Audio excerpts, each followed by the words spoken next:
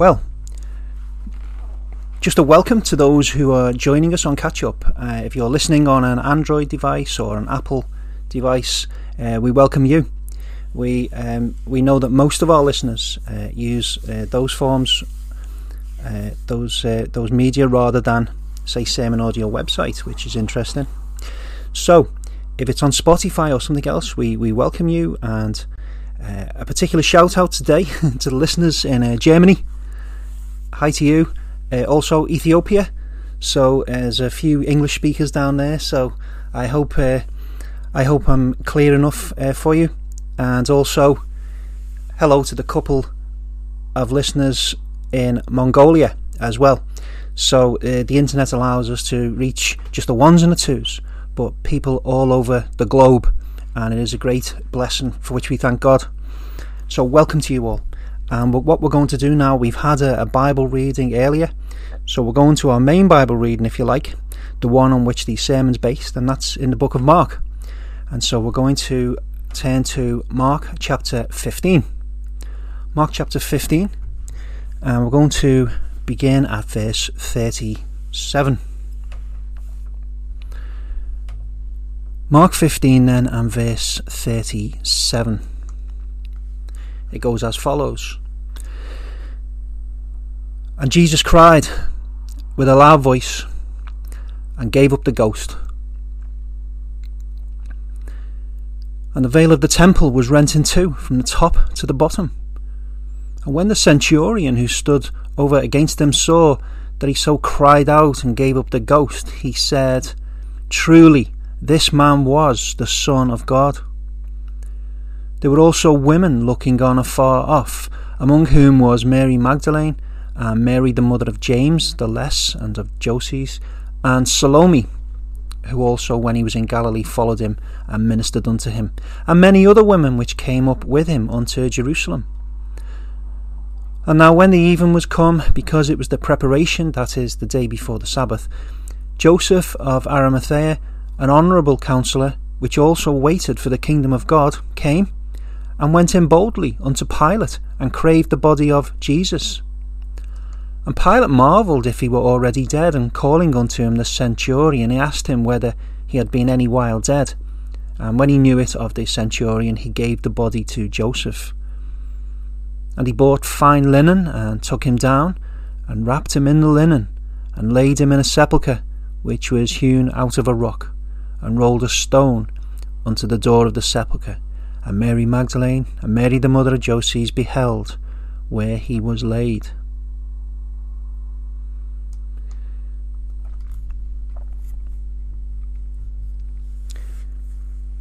Well, we considered last time the wondrous and, well, maybe terrifying cry Jesus made from the cross. He raised his voice to ask his heavenly Father why he'd abandoned him. As a man, Jesus was overcome with the weight of God's hatred for the sin he'd taken on himself. As God in the flesh, he knew it would soon be at an end, and the great victory of the atonement would be complete. So we now reach that moment in or around the year AD 30 at 3 o'clock in the afternoon on the 8th of April. The Messiah, the Son of God, Son of Man, the Saviour of the world, died. He likely died on Thursday afternoon and rose again early on Sunday morning. It tells us in verse 37 that he gave up the ghost. I think although we know what it means, the word ghost is not great, is it, in our day and age to be using in association with Jesus. So I sometimes say Holy Ghost, don't I? But I try not to. I think it would be good to read this, gave up the ghost, as he breathed his last, because that's effectively what it means. It's the same as what we do. When we die, there's always one final intake of breath, and then when that goes out, it's all over then. The effect that all this had on the centurion was very telling. He'd seen many other people die by crucifixion, but this was obviously different. Jesus didn't get weaker over the space of hours or even days like you'd expect. His exit was accompanied by a great shout to announce his purpose on the cross was finished. And so it speaks to us of a control by him over when he died. And it seems that this soldier, a Gentile, received a revelation from God at that moment about who Jesus was.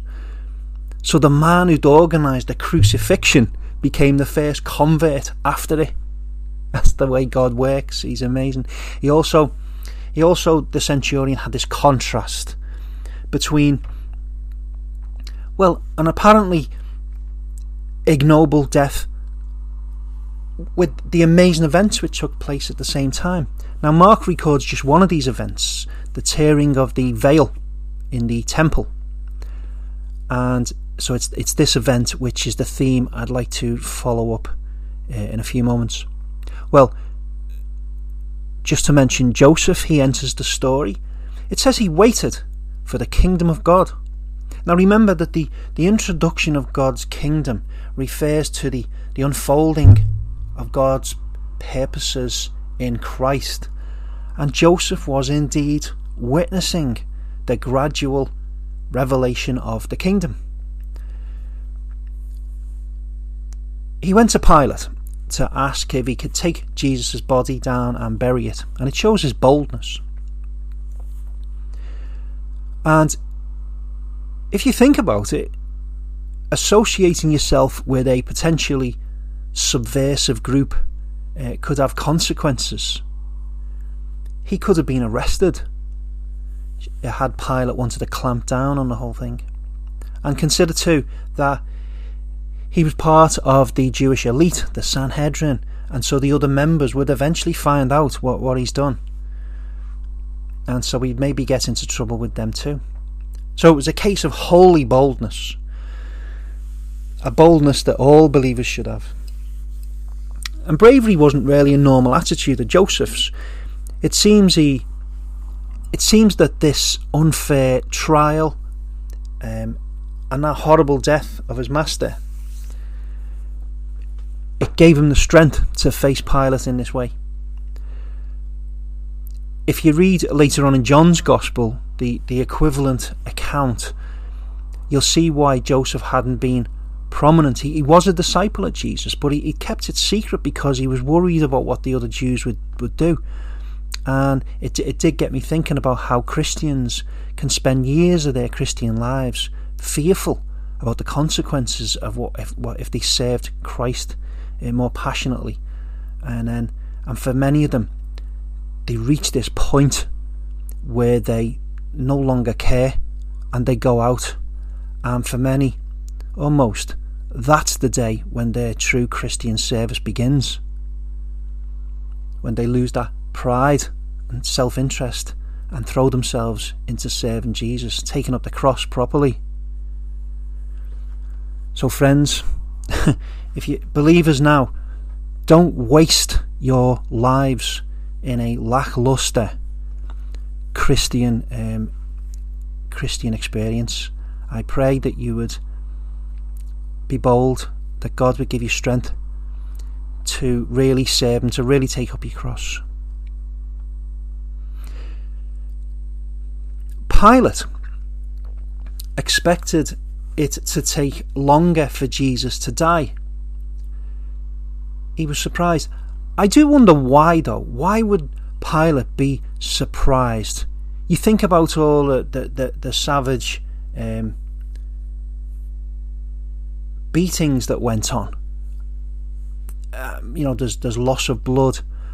I'm sure there would have been many who would die soon after being put up on the cross. Now, of course, I suppose the original intention, the ideal way for someone to die, if you like, from their perspective, would be to to be beaten, then put on the cross, and then last for several days and be in agony. That's what they wanted. They wanted them to suffer for the things they'd done.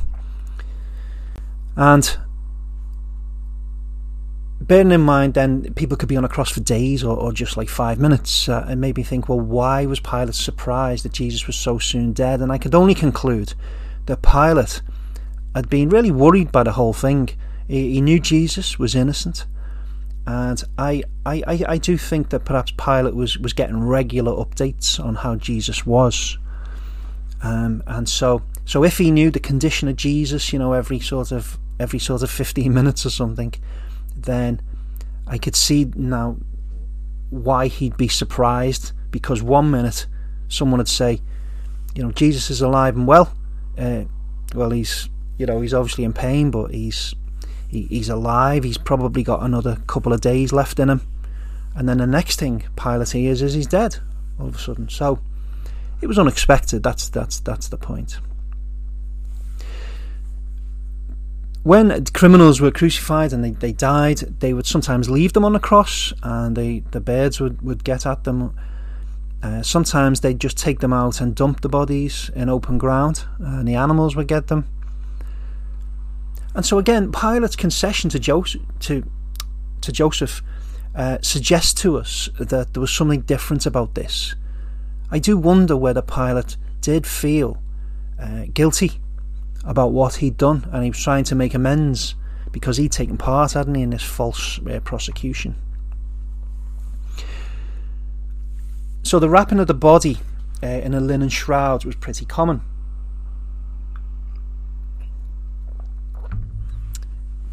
Joseph did have this problem with time being against him. Now, on that date, sunset was around 7:20 in the evening, and so after Jesus died, Joseph had to arrange this meet-up with this hearing with Pilate. He then had to go back, make arrangements, get the body down, wrap it, take it to the tomb in about 4 hours. And if he still cared about the regulations about the Sabbath, then he couldn't allow that process to run on into the Sabbath. In other words, after sunset. After sunset is when the Sabbath day begins, and he couldn't allow that. So we're assuming that he got help from his own servants. And in fact, the Apostle John, in his account, adds a useful fact that Nicodemus helped him. Nicodemus came along with some spices and so on. So they all took the body to a garden nearby, and in that garden, in the rock, they carved out this tomb, and it belonged to Joseph himself, and it hadn't been used. And so Jesus was taken and put on a shelf, a bench inside there. And the tomb, as you probably know, the tombs were sealed with large circular stones, like large millstones, maybe a meter or a yard in diameter. And so we know they were extremely heavy. And so what they would do is they would create a slope, a slight incline, and the circular stone then, when the time came, would just be pushed and it would roll down, and gravity would do the work, and then it would stop and seal the tomb, stop the robbers and the animals getting in.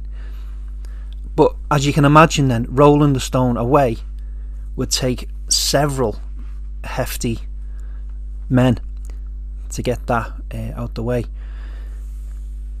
So, well, just to explain this title then, the veil of Christ's flesh, I want to talk in the time we have about Christ's flesh, which the scriptures tell us is a sort of veil. A veil. Now, we all know what a veil is. It's a piece of clothing used to cover a face or sometimes a woman's hair.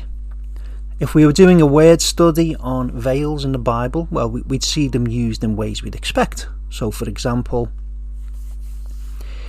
in Genesis 24, you might recall that Rebecca, when she was about to meet Isaac, her future husband, in her modesty and to show her godly subjection to Isaac, she wraps a veil around her face. Then in Genesis, which we haven't reached yet, in chapter 38, we see Tamar. She covers herself with a veil. That's to hide her identity from Judah. She pretends to be a prostitute in a successful ploy, actually, to become Judah's wife.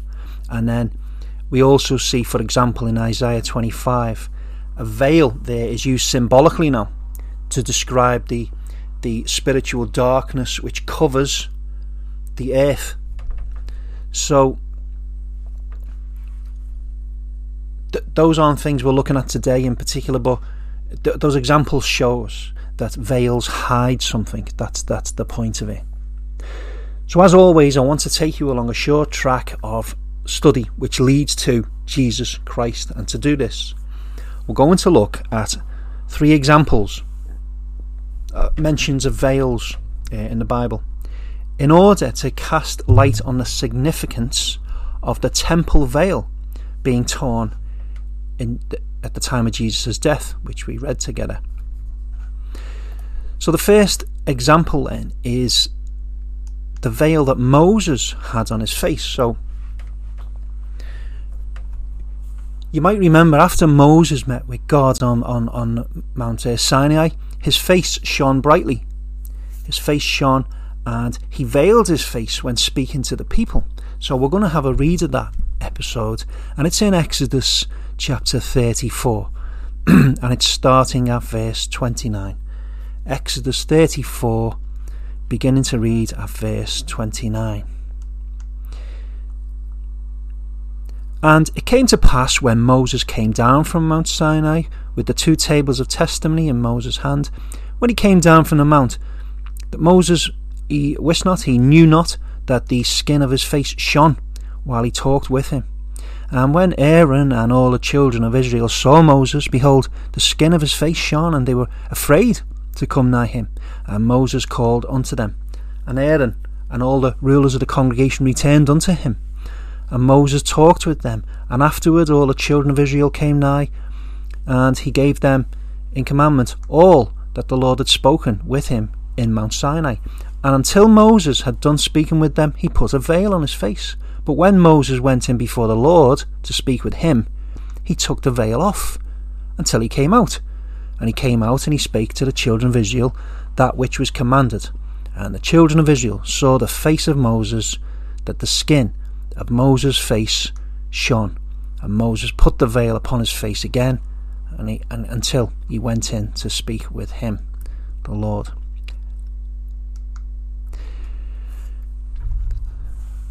So you see how Moses enjoyed such a close communion with God that his physical appearance changed. Now we expect that Moses would have been affected in his own soul and blessed and so on, but his face shining? There was a reason for God doing this to his servant. It wasn't merely to show Moses had been in God's presence. His shining face was, as it were, the very glory of God reflected in him. And the people were not too comfortable with Moses' new look. So Moses wrapped a veil around his face to mask the brightness. But what does it represent? Well, we are here, as is so often the case, we're helped in our understanding of this Old Testament passage by the clearer revelation of the New Testament. So I'm going to turn to Paul's second letter to the Corinthian church. So we're looking at 2 Corinthians chapter 3, and we're starting at verse 12. Seeing then that we have such hope, we use great plainness of speech, and not as Moses, which put a veil over his face, that the children of God could not steadfastly look to the end of that which is abolished. But their minds were blinded, for until this day remaineth the same veil untaken away in the reading of the Old Testament, which veil is done away in Christ. But even unto this day, when Moses is read, the veil is upon their heart. Nevertheless, when their heart, shall turn to the Lord, the veil shall be taken away. Well, there's a lot in that short reading. So let's look at that one piece at a time. Firstly, then, Moses' shining face represents the gospel of Jesus Christ. This is the end it talks about there. The end of that which was abolished is the gospel. And it's this gospel which is the real full revelation of God's grace. It's the gospel which is the power of God that saves his people from their sins. And it's the light of the gospel which shines into the hearts of his elect children and gives them repentance and faith. Secondly, Moses' veil represents the blindness of the Hebrew people.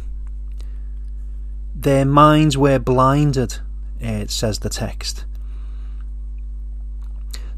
The law of God is holy and just, but it has no power to save.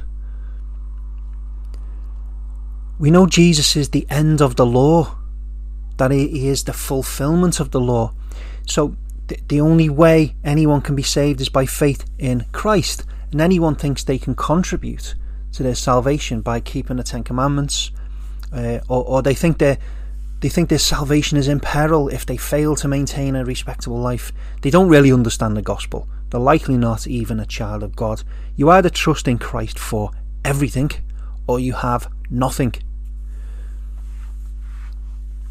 The third thing from that reading is, even after Moses, the hearts of Israel after the flesh remain veiled. So even today, wherever the Old Testament is read, without reference to Christ and the gospel, the people are in utter darkness.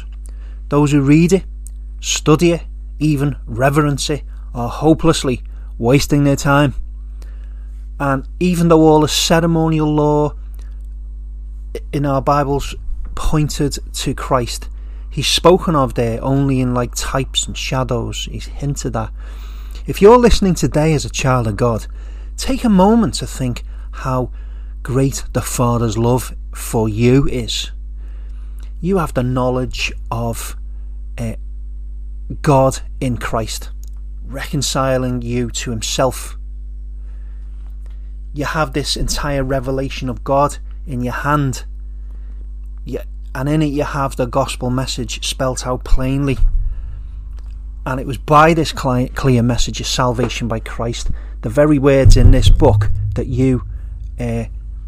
God saved you. So look back in wonder at the darkened understanding of the people gathered around Moses, and thank God that you are who you are today, and that by God's grace alone.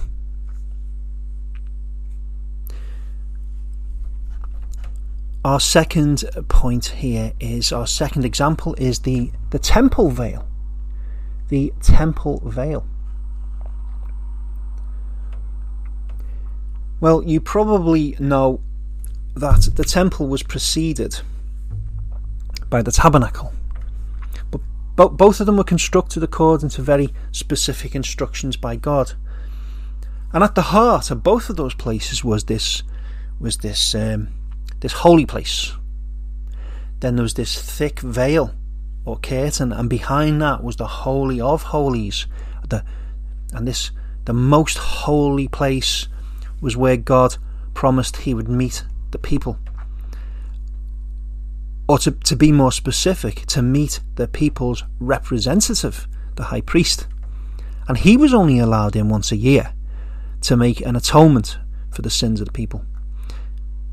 But the first place, this larger holy place, was open to all the priests, and we can see that it represents the entire church of God. It says here in Revelation 1 and 6 that God hath made us kings and priests unto God and his Father.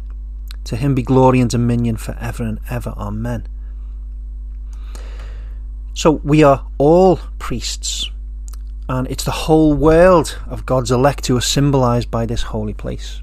But there existed this separation, a veil, keeping the priests from the fuller manifestation of God's glory. And truly, even this veil was made with the coming Saviour in view. Just take a look at how God ordered it be made. It says in Exodus 26 verse 31, "And thou shalt make a veil of blue and purple and scarlet and fine twined linen of cunning work, with cherubims shall it be made." And I'm sure there's the significance in the cherubims on there. But apart from that, we have the colours. We have heavenly blue, we have blood red, and the purple of kings. This veil was thick and heavy, and some claim it was, this temple veil was as much as 6 inches thick. So you can imagine how heavy it was, and anyone but the high priest venturing through it into the Holy of Holies would die. But we're considering today how all these things shine a spotlight on the person and work of our Saviour. So we'll move on to the subject which my title indicated. It is the veil of the incarnation, the veil of Christ's flesh. Let's read from Hebrews. You'll see why I'm making these connections with veils. And we're going to be in Hebrews 10. Hebrews 10, and we're starting from verse 19. I don't know what happened there. It says, "Having therefore, brethren, boldness to enter into the holiest by the blood of Jesus, by a new and living way which he had consecrated for us, through the veil, that is to say, his flesh." Okay, through the veil, that is his flesh. So, you know that Christ was God manifest in the flesh, right? So God but in a body. And the verse tells us there that flesh was in fact some sort of veil. So it might be difficult to picture that because we're used to veils being things to, go over people's faces. But let's think about this. In the 2nd chapter of Colossians, it says, "For in him dwelleth all the fullness of the Godhead bodily." Right? But hang on a minute. Do you remember Moses asked God? He said, "I'm begging you, show me your glory." And God said, "No man can see me and live." So the Lord, as it were, went past Moses and allowed him to see just a glimpse of his glory. The fullness of the Godhead is in Jesus, but it's impossible for us to be allowed to see it in its bare, unveiled brightness. You think about Jesus' origins, his life, his death. They were marked by humility. You see, therefore, how his glory was veiled. We've mentioned this before. In the temple, the high priest would come. He'd come into the inner place armed with the blood of a young goat. So he'd go through the veil to make an offering for the sins of God's people. He'd go through into the Holy of Holies. And this whole thing foreshadowed exactly what Christ did for us, his followers. He went through the veil, but through the veil of flesh.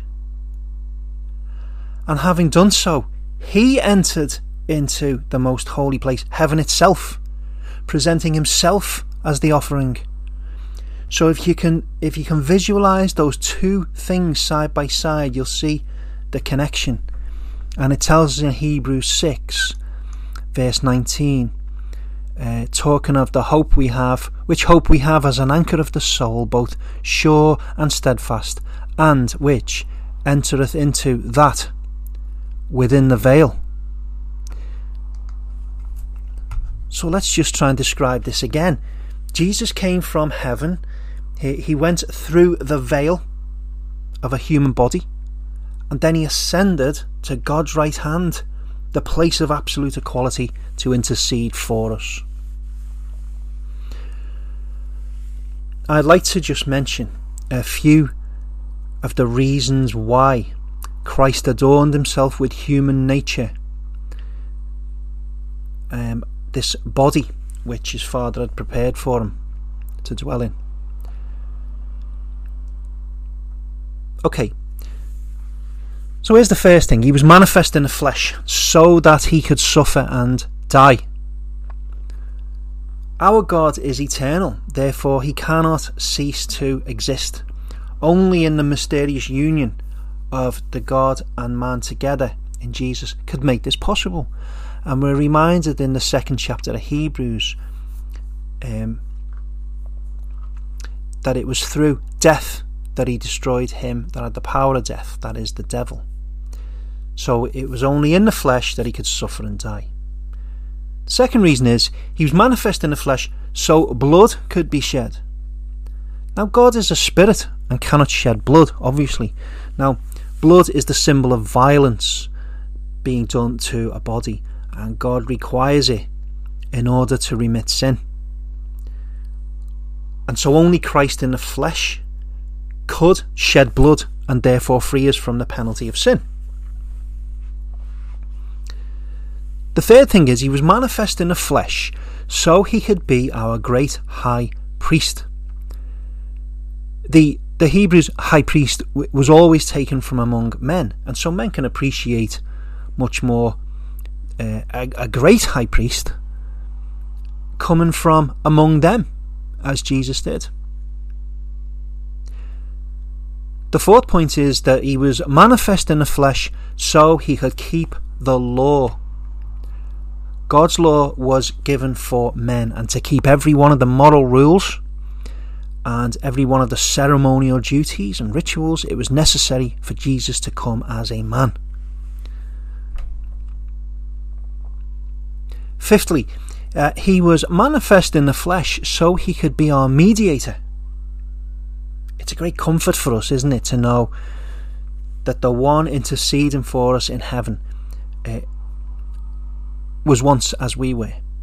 And so in doing this really loving act, he was made eminently suitable as our representative at God's right hand. The sixth point is that he was manifest in the flesh so that he could be an example of good works. So just when we find ourselves in awe of this man who did such good and showed such compassion and mercy, the Word of God tells us that he did so many good works. It's as if all the books in the world couldn't fit them in. There was so many. It's a figure of speech, of course, but there was so much Jesus did that wasn't recorded for us. But in his incarnation, he gave us a record of doing good, second to none, one that he urges you and I to copy. The seventh reason Jesus was manifest in the flesh, it's so men could see something of the consequences of sin. Although Jesus was acutely battered within his soul by God himself, the visible extent of his suffering at the hands of men was apparent to all, and so had the Lord of glory not dwelt among us, we could not have appreciated the seriousness of sin as we do.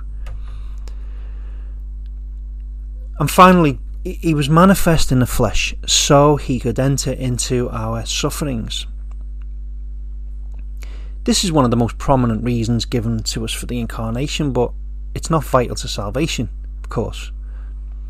But it's so important to the child of God to hear about it, because it's understanding that Jesus our Saviour pities us as we're tempted, and it's just a great comfort for us. It says in Hebrews 4, doesn't it, in verse 15, "For we have not a high priest which cannot be touched with the feeling of our infirmities, but was in all points tempted like as we are, yet without sin."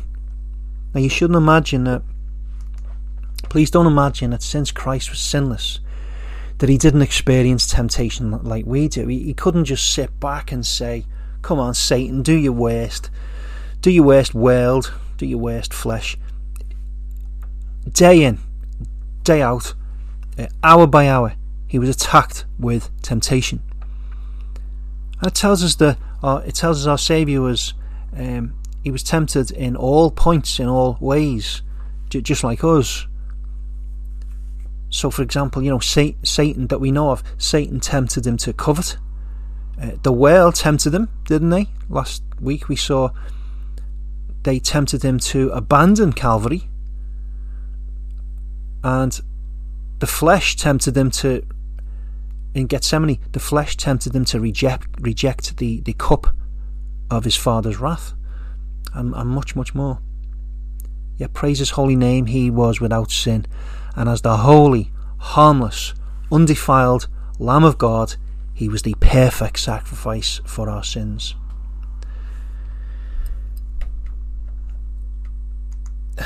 The veil of Christ's flesh. You'll no doubt be aware of that there were other things going on which accompanied Jesus' death. You'll read elsewhere there was an earthquake, rocks were split open, graves were opened. When Jesus was resurrected, people came out of these graves and walked around.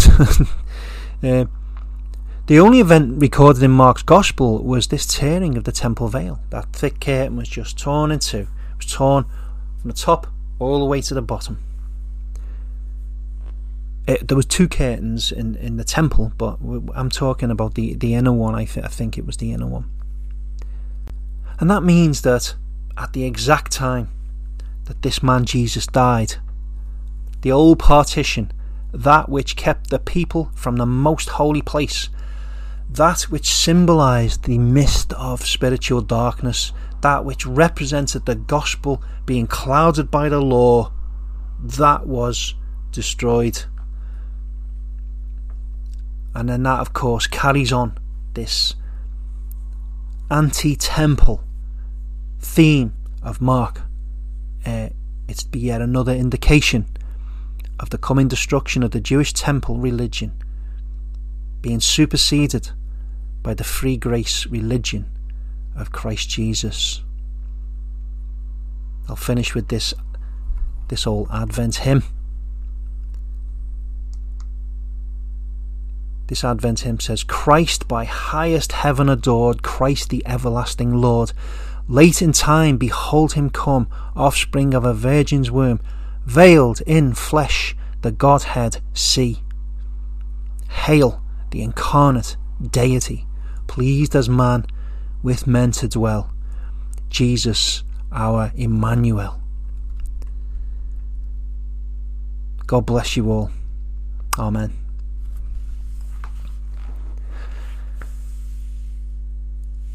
Well, I want to just thank you all for tuning in today, and I hope that has been of some use. I felt it was difficult to try to express how Christ in his flesh how his flesh was described as a veil.